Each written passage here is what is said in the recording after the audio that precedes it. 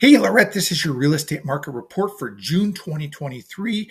I'm Stephen Olin of Remax Performance Realty. All data will be from MLS for single residential detached homes, as that's what we're going over. We're going to take a look at June and how many sales there were, how many active listings, what's the MOI, the months of inventory, and how is a month of inventory determined, and what does that mean? Average sale price and the DOM, the days on the market. So with 11 sales and 17 active listings, you got 1.54 months of inventory. Now, your 0 to 4 months worth of inventory is a seller's market. 4 to 6 months worth of inventory is a balanced market. Beyond 6 is a buyer's market. So you have very low seller's market here.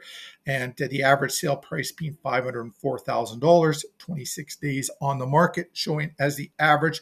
Now, as we take a look at best month ever in 2023 so far, with 11 sales, and your months of inventory have been very low. Other than your January and your February, there were some new builds going on and things like that, taking a little longer to sell. And I think that's new builds will throw out your numbers as well. If you've got a buyer or a seller we're working with, we'll take a particular type of house they're looking at buying or selling, and we'll run the data on that 9 months to a year in the Lorette area, just depending on where the market's at and what's happening. And this will give you a really accurate average sale price, months of inventory, days on market, all of that stuff, and how long it should be taking to either what you have to pay for the house or what your house should sell for.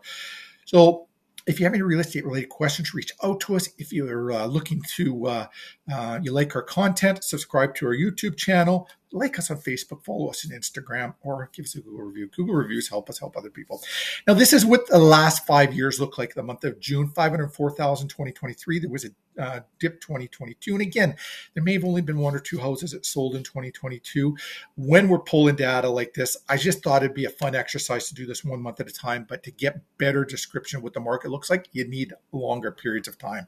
And then 2021 at 496 and 333 and 359. Some pretty good increases all over Manitoba over the last 5 years. Thanks for watching, Lorette. Tune in again next month for our next monthly marketing report.